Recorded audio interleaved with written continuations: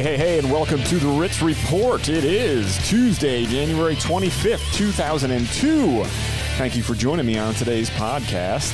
Big stuff going on in the news, folks. Big stuff on the news. Thanks for joining me. You can send me notes of adoration and love or pure hatred to ritz@ritzreport.com. I prefer the old school email way. Wooka wooka old school. But if you prefer, you want to go the socials, we can go that route as well. You can reach me on Instagram at Ritz Report and on Twitter, Ritz Report, and on Getter, I am Alex Ritz. So what's happening, folks, in the world? We got Ukraine, we got trucking convoys, we got COVID, we got a New York City mayor trying to get rid of guns. We got all sorts of crazy things. But before we jump into all that, let's just talk quickly about New York State. The New York State Supreme Court came down and said that the mask mandate that was in effect across the state is unconstitutional, not enforceable, and goes bye-bye. So the governor of the state, Kathy Hochul, who is deer in the headlights stupid, released a statement saying that my responsibility as governor is to protect New Yorkers throughout this public health crisis. And these measures help prevent the spread of COVID-19 and save lives. Obviously, she's not paying attention to any of the data that's coming out of all of the states that are doing hardcore masking, or any of the countries that have on hardcore masking. If we think about Germany, who actually instituted N95s across the board, that's all you could wear. They did that months back, and it made no difference. So Governor Hochul, while I'm not surprised that you're dumb, your information is incorrect. She continues, we strongly disagree with this ruling, and we are pursuing every option to reverse this immediately. The thing that I find so amazing about this, is that now in New York, you have school districts sending out notices to their superintendents are sending out notices so that people continue to mask in school. So we have a court decision. And this is where the left, right? Whenever they stand up and say they are in power and you have to follow it because it's the law and all of this other nonsense that they spew. Here we have a ruling from the court and they just throw it by the wayside. Say, we're not doing that. We're going to continue to mask. The thing that's amazing to me, that even more so though than that, is the fact that parents within the schools, so this isn't the Supreme Court said you can't wear masks in schools. This is the Supreme Court said, the state Supreme Court said, you cannot mandate this. If you want to wear a mask to school, if you want your kid to wear a mask to school, have him wear a mask to school. The same thing's happening in Virginia with Governor Youngkin. He comes in, he gets away with the state mask mandate, says the schools don't need to do it. The school systems are suing him. They do not want medical freedom. All of these governors and this decision by the court, all they're saying is you have medical freedom to make a choice. And people don't want it. It's mind-blowing. It's just unbelievable. Man, you are one pathetic loser. The same thing with everybody who's anti-vax, or not even the anti-vax is, I know it's become like this thing that everybody says. People who don't want the COVID vaccine are not anti-vaxxers. Most of them have every vaccine that's recommended by the CDC and health authorities pretty much across the board. They are not anti-vaxxers. Anti-vaxxers are people who don't want any vaccines ever for anything. Okay? That is not the people that we are talking about in this bucket in regard to COVID. It's not these people. These people have a problem with this vaccine because of the way that it was rushed. And we're going to talk about that coming up. But it was rushed through the process. It was done in less than a year. Generally, a vaccine takes 10 years to create because it takes that long to test it. That's why they don't want to take it. Some people do have their religious exemptions, but putting religion aside and just talking about why there are some people that are just saying, I don't want to take this. There's a piece in the paper today. Man in Boston, in his 30s, needs a heart transplant. Has been taken off of the list because he's unvaccinated. In his 30s, taken off the list because he's unvaccinated.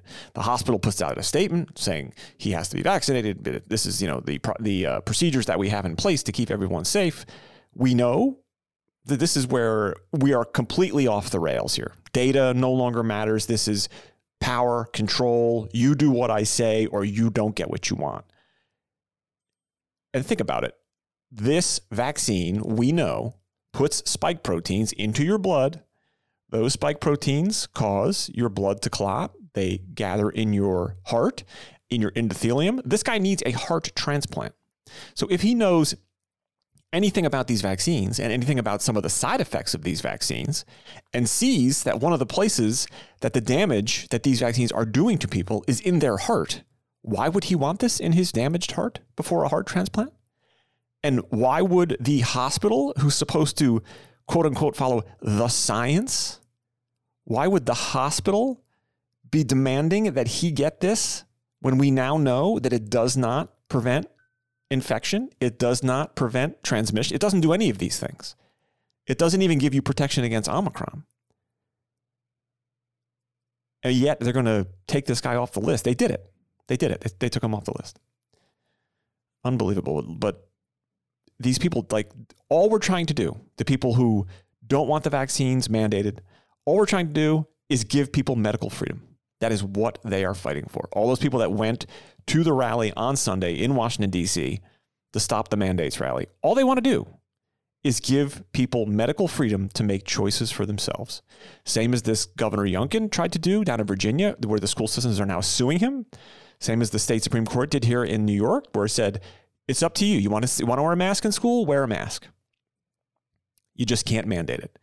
And the people are essentially saying, govern me harder. Give me more tyranny. Tell me what to do and control my life because I don't want the option. It's really incredible. Before COVID, and maybe this was me being naive, I had an idea of what the American people thought. I had an idea of how they would behave. Never in my wildest dreams did I think that people would behave the way that they are behaving. It is just astounding, like blow your hair back astounding. They just give up their freedoms for no reason at all. They don't question any of it. And they look at people who do question it, and they look at people who do push back on it as if there's something wrong with them. It's incredible. Anyway, let's talk about Joe Biden and the Ukraine. How about this little clip to start it off? And what looks like an exercise could be a prelude to war. How can we tell the difference? Prudence demands that we deploy our ships to observe yours. It would be well for your government to consider that. Having your ships and ours, your aircraft and ours, in such proximity is inherently dangerous. Wars have begun that way, Mr. Ambassador. Yes, classic clip from The Hunt for Red October with Alec Baldwin, who's really a good actor. I mean, the guy's nuts. He's nuts otherwise, but I think he's such a good actor. It's too bad that he just sometimes just can't keep his mouth shut. But that clip, I play it because now the plan is, according to the Biden regime, that we have activated or put on high alert 8,500 troops that potentially we're going to be deploying into NATO countries around Ukraine. And that's why I played that clip. Like, we're going to send troops over there. This is a really volatile area of the world. Why would we send troops there at all? We have no interest in the Ukraine in terms of national security for us. And why we would send troops there just seems to me to be reckless. So thinking about this, there's a couple of ways that I have evaluated it. One could be a wag the dog scenario, right? We could be looking at Biden looks at his approval here in the United States domestically and thinks to himself like, wow, this is a dumpster fire, the likes of which I never anticipated at this point in my presidency. I need something to distract from this. The COVID numbers, because of Omicron, are dropping like crazy. The 14-day rolling average on the New York Times today was -9 for new cases. So that appears to be cooling off, I hope. And if we don't get another variant that is highly contagious and makes people more sick, which hopefully we will not, that will start to move beyond that as we come into the spring. So he sees that emergency sort of waning on the stage. So he needs something else to take the attention of the American people off of everything that is so unbelievably awful in the United States. Everything that's so awful. And I actually set a clip about this the other day on Instagram. But one of the things that I noticed about the press conference last week was not the fact that they spent all of this time talking about Ukraine and Russia. I mean, they spent an inordinate amount of time talking about it, which is interesting because there are so many problems in this country: the border, gas prices, food prices, the economy overall, the issue with the fact that they're now going to have mandates for truckers to come across the border, which is going to be a disaster if they don't get rid of this. Just across the board, an economic mess that we're all living through. And we know that the White House coordinates with the press corps, and all of those questions and all of the people who asked those questions were pre-screened. It was a big discussion. Everybody was involved, and they didn't talk about anything that affects the American people. They wanted to keep your attention somewhere else. So that's what this could be in the Ukraine. So that's one, is wag the dog in terms of keeping everybody's attention out of domestic policy. Two, let's just assume for a second that all these stories about the Biden crime family are true and everything regarding the Ukraine and Hunter Biden is true and all the money and payoffs with Burisma are true. If all of that's true, is there potentially the option that Ukraine has got the goods on the Biden family to a degree that they could blackmail him, that he's captured? And they're saying, hey, Joey, you might want to pay attention over here now. Joey, if, we have a little problem here with Russia, and I think we'd like a little bit of backup. And if we don't get it, some people might need to start telling some stories. Just going to put it out there. So I think that's certainly potentially something that's going on there. But again, just stepping back, 10,000 foot view, looking at it, saying, why would we send troops here? And then the third option, or the third scenario that sort of could be playing out here, is that there's nothing going on at all. Essentially another wag the dog scenario where there's really nothing going on at all in the Ukraine. Nothing has changed. The tensions there haven't heated up. It's all exactly the same as it was a month ago or 2 months ago. And things are good. And the Biden administration is playing a head fake, pretending like there's something going on over there. Again, just to get everybody's attention off of domestic policy. So I definitely think those three scenarios, I think any of them really could be happening. But I guess, we're going to know. We're going to know soon enough. Moving on to the truck convoy, for those who don't know, because I haven't seen it one time anywhere in the media. I haven't seen it on any channel. I haven't even seen it on Fox. I mean, maybe it's on OAN or one of those other networks. I don't generally watch them. Maybe Newsmax. I haven't watched Newsmax or OAN. I'll watch Fox. I click around to CNN. I'll click around to MSNBC, NBC, ABC, just to sort of see what people are talking about. But I haven't seen this trucker story anywhere. So if you don't know, up in Canada, the Canadian truckers are saying enough with these vaccine mandates. They put it into place where the truckers had to have a shot, and they said, absolutely not. We are not doing that. So they have decided to stop carrying goods, and they have set up a convoy that is going across Canada, and I think it's supposed to arrive in Ottawa on the 20th. I think that either the 27th or the 29th. I'm not sure which. But the convoy, I heard yesterday, was 70 kilometers long. So I think that's like 150 miles of trucks. 500,000 people, they estimate. I think it was, I'm not even sure how many trucks. I shouldn't even guess. But just to give you an idea, 150 miles of trucks that are going to Ottawa to say to Justin Trudeau, hey, Justin, enough. We are finished with this nonsense. And it's time to go back to normal. In fact, I have a clip of a trucker here saying something just like that. You see, Trudeau, there's something you're going to figure out. It's people like me in this industry that feed you, bring you fuel, everything you take for granted. Well, I'm going to tell you something. We run this country, not you. Without us, this place don't move. And when everybody in all these cities is starving because we refuse to move, guess what? They'll no longer be on your side.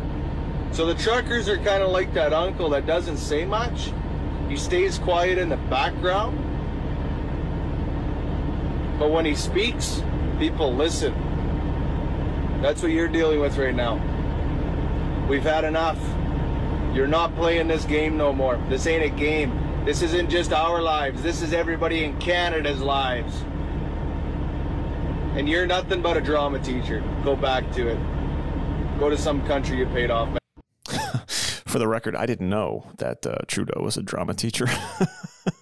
I guess he was a drama teacher. If I wanted a joke, I'd follow you into the John and watch you take a leak. Anyway, so the truckers up there are doing their convoy, and like I said, they're going to arrive in Ottawa and to end the mandates. This could be really, really big, because essentially, if they're not shipping goods across Canada, Canada's done. Right, Canada's done. The bare shelves Biden that we have here in the United States, Canada's going to make that look like a walk in the park, because they're going to have absolutely nothing anywhere, because all of those trucks are busy protesting the mandates. So Trudeau's going to have his feet held to the fire. And it'll be interesting to see how that shakes out. But again, the U.S. mainstream media doesn't seem to care about it. What they do care about, it was yesterday during a meeting, President Biden called Peter Doocy of Fox News a son of a bitch after he asked him a question that the president didn't care for. Let's take a listen to that. What a stupid son of a bitch. What a stupid son of a bitch. What a stupid son of a bitch. I think I might know somebody who's dumber. COVID has taken this year, just since the outbreak, has taken more than 100 years. Look, here's the lives. When you think about it. And by the way, it's cost a lot of money. It cost about $740 billion over 10 years. We choose truth over facts. Come on, man. So who do we think is dumber? Who do we think is dumber? Pete Doocy or Joe Bite Me? I think it's Joe Bite Me. And I think he's won it. He's won the competition by a mile. So this is, a big kerfuffle. It was on the news last night. Everybody's talking about it. This morning on The View, and I don't know if anybody out there watches The View. Anybody who literally when you watch The View, you can feel your IQ going down. If you watch The View or listen to The View, you can feel your IQ just going down. They had a reaction to Joe Biden and Pete Doocy's exchange, and Laura Ling, I don't know, one of the hostettes over there on The View, she had this to say. I mean, look, the former president set the bar low, right? Yeah. And I think one of the reasons why Joe Biden was elected, even though he has a history of being a loose cannon, is he was thought to restore civility to the office. Restore civility to the office. They hired a dementia patient to restore civility to the office. And I love that excuse that people are using. Well, Trump was way worse, dude. It's like, yeah, I thought you guys got rid of Trump because he was so bad. Remember? Mean tweets, low gas prices. We have to get rid of that. Here's the rest of the bite. So, it's not like he just, dismissed it as a dumb question. Like, it was, he name called. And I just think, as a mom to young kids, these are the people who should be setting examples for our kids. Okay, lady, if you're looking to any politician set an example for your kids, I'm not sure you're parent material. If anything, you should be saying to them, when you listen to a politician, you should be evaluating every word, but you certainly don't look to them as you're like a moral authority or some sort of a figure to emulate. No way. This is just confusion of people on the left. It's like yet more examples of men behaving badly. Oh, now we got to bash men too. It's not bad enough that, we have to run down the former president. Now we're going to bash men across the board. And, we should have politicians that every kid can look up to. Right, lady. Right. You're living in reality. and mothers eventually having to clean it up because it's giving license to kids. I completely right. Mothers, right? The women who come out and say, "Oh, motherhood is the hardest job in the entire world." Bill Burr had a whole bit about this. He was like, "Yeah, that's really hard where you're like bending over to put the DVD into the DVD player." Let's listen. Agree with you. It's sort of beneath the dignity of the presidency. But what I appreciate is that he called and he apologized. That's something that we would have never heard the former, twice impeached, disgraced president of this country. Oh my God is right. Oh my God is right. And to say it is beneath the office of the president. Wait, can I ask you a question, lady? Were you a Clinton supporter? Were you a big fan of JFK? When you look back on history, do you think about JFK with fond memories? Right? Do you think about Clinton with fond memories? Do you think of John Edwards with fond memories? All of these guys that are total scum. It comes out later where everybody thought they were such great guys. And yeah, not really. They're scum. They're scum. Michael Avenatti, the creepy porn lawyer with the whole Stormy Daniels thing. Scumbag. Yep, scumbag. So you're going to sit here and talk about how Trump is such a horrible person, right? Trump is the worst ever. The insurrection and all of this other nonsense. Okay, it's just like it's made up nonsense in their heads. Let's move on from all this to COVID. COVID. So we already talked about the fact that New York State struck down the null, void, and unenforceable law in regard to the mask mandate. And we have our deer in the headlights governor up here who's still probably trying to figure out what that means, but whatever, she'll figure it out. She's got some staff to help her.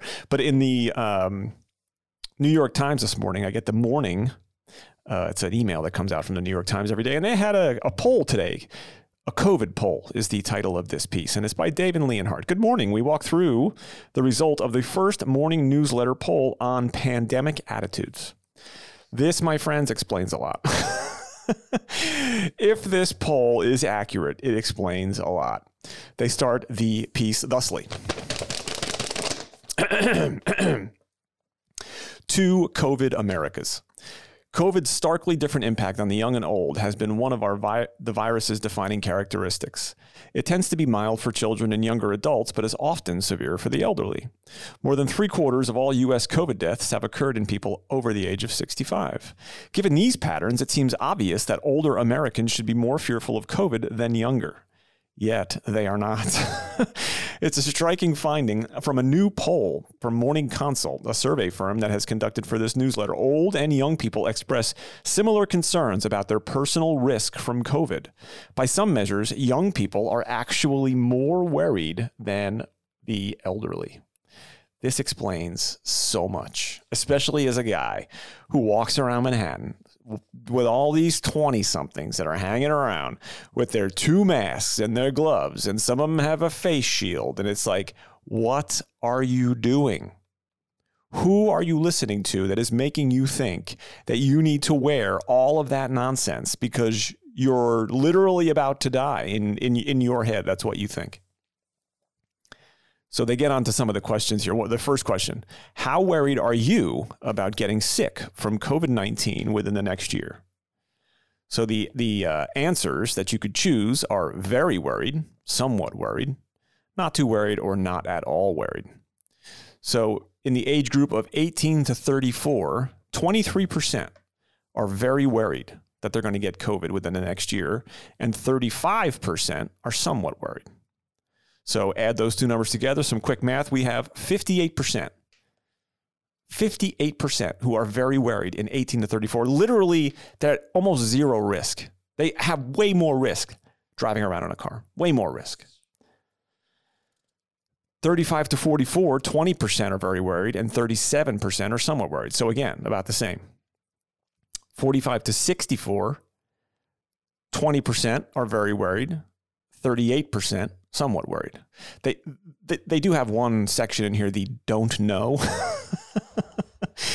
If you are being polled by someone about how nervous you are in regard to COVID, and you respond after 2 years, I don't know, I'm not sure you should vote ever.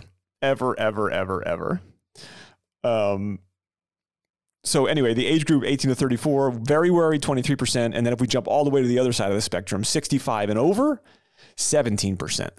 So the people at the low end who are at no risk are 6 percentage points more afraid than the people at the high end who are at the greatest risk. Totally irrational. Okay, next question. As we deal with Omicron, I am going to, and the answers are, make changes to my normal activity to prioritize safety and public health, or B, continue my normal activity. And this is broken out by party affiliation. So make changes to my normal activity to prioritize safety and public health. 65%. 65. So almost 7 in 10 Democrats are changing their life to prioritize safety and public health. Meanwhile, 30% of Republicans are saying, yeah, no, I'm not doing it. 30% are saying I will change my activity. While the opposite, 65%, say, yeah, I'm not doing anything. I'm going to continue as normal.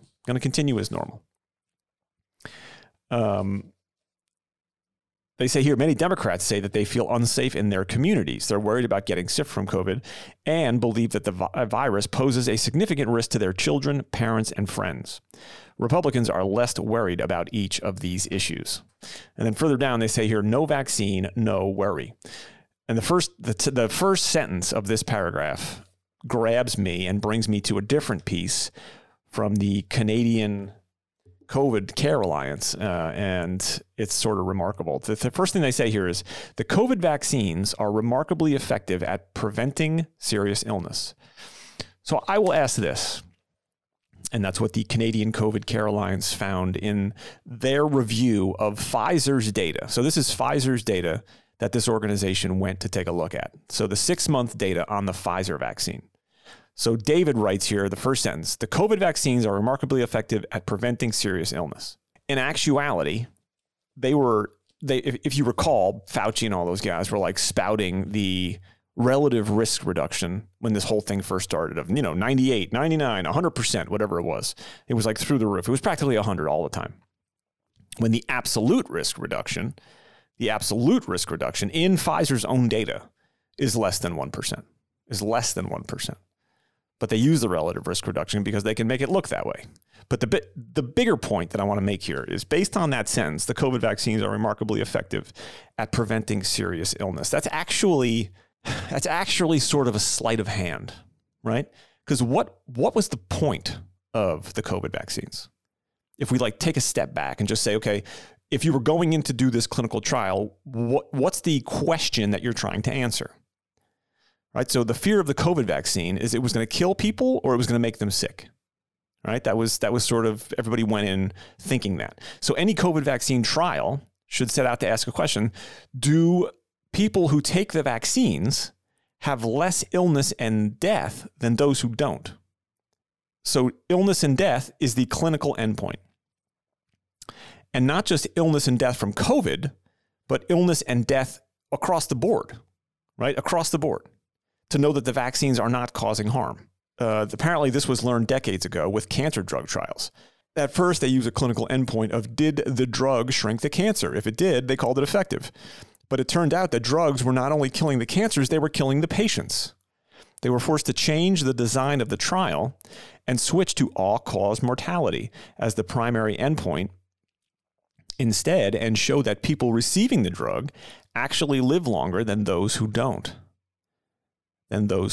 So while they may be able to say to you, take this vaccine and it will provide you some protection against serious illness and death from COVID, and that is true, it gives you less than 1% more protection than you would otherwise have. The trade-off for that is that you are accepting the fact that you're more likely to die from something other than COVID. And that's exactly what... and I will link to this because we're running out of time. That's exactly what the data out of the UK and Ireland is showing now. That people who take the COVID vaccine may not necessarily get COVID, but it doesn't mean that they're living. Because they're dying by other means. Like all of the athletes who have collapsed on fields across the world didn't die of COVID. They didn't die of COVID, but they're most certainly dead. So, to wrap it up today, we need to do, well, wrong button, the woke word of the day. Oh, hi. Oh, the crickets are still going there. Okay, crickets, that's enough of that. The woke word of the day. Oh, hi. This is Chad, your beta male. Oh, yeah. Good to see you. Thanks for joining me here on the Ritz Report. Today's word of the day is capitalism. A system in which people freely exchange goods and services. The evilest system that's ever been invented. That's your woke word of the day. Thanks for joining me. I'm Chad. See you next time. And of course, folks, last but not least, Hero of the stupid. Business is realizing they've got to price in the carbon. They have to price in the price of carbon, and so there's so much. I think. Anyway, look. One more question here. Is it too late to address this is great the climate change? We provide paid sick leave for all workers, so workers don't have to leave work to be fired in order when they get sick to be able to continue to live.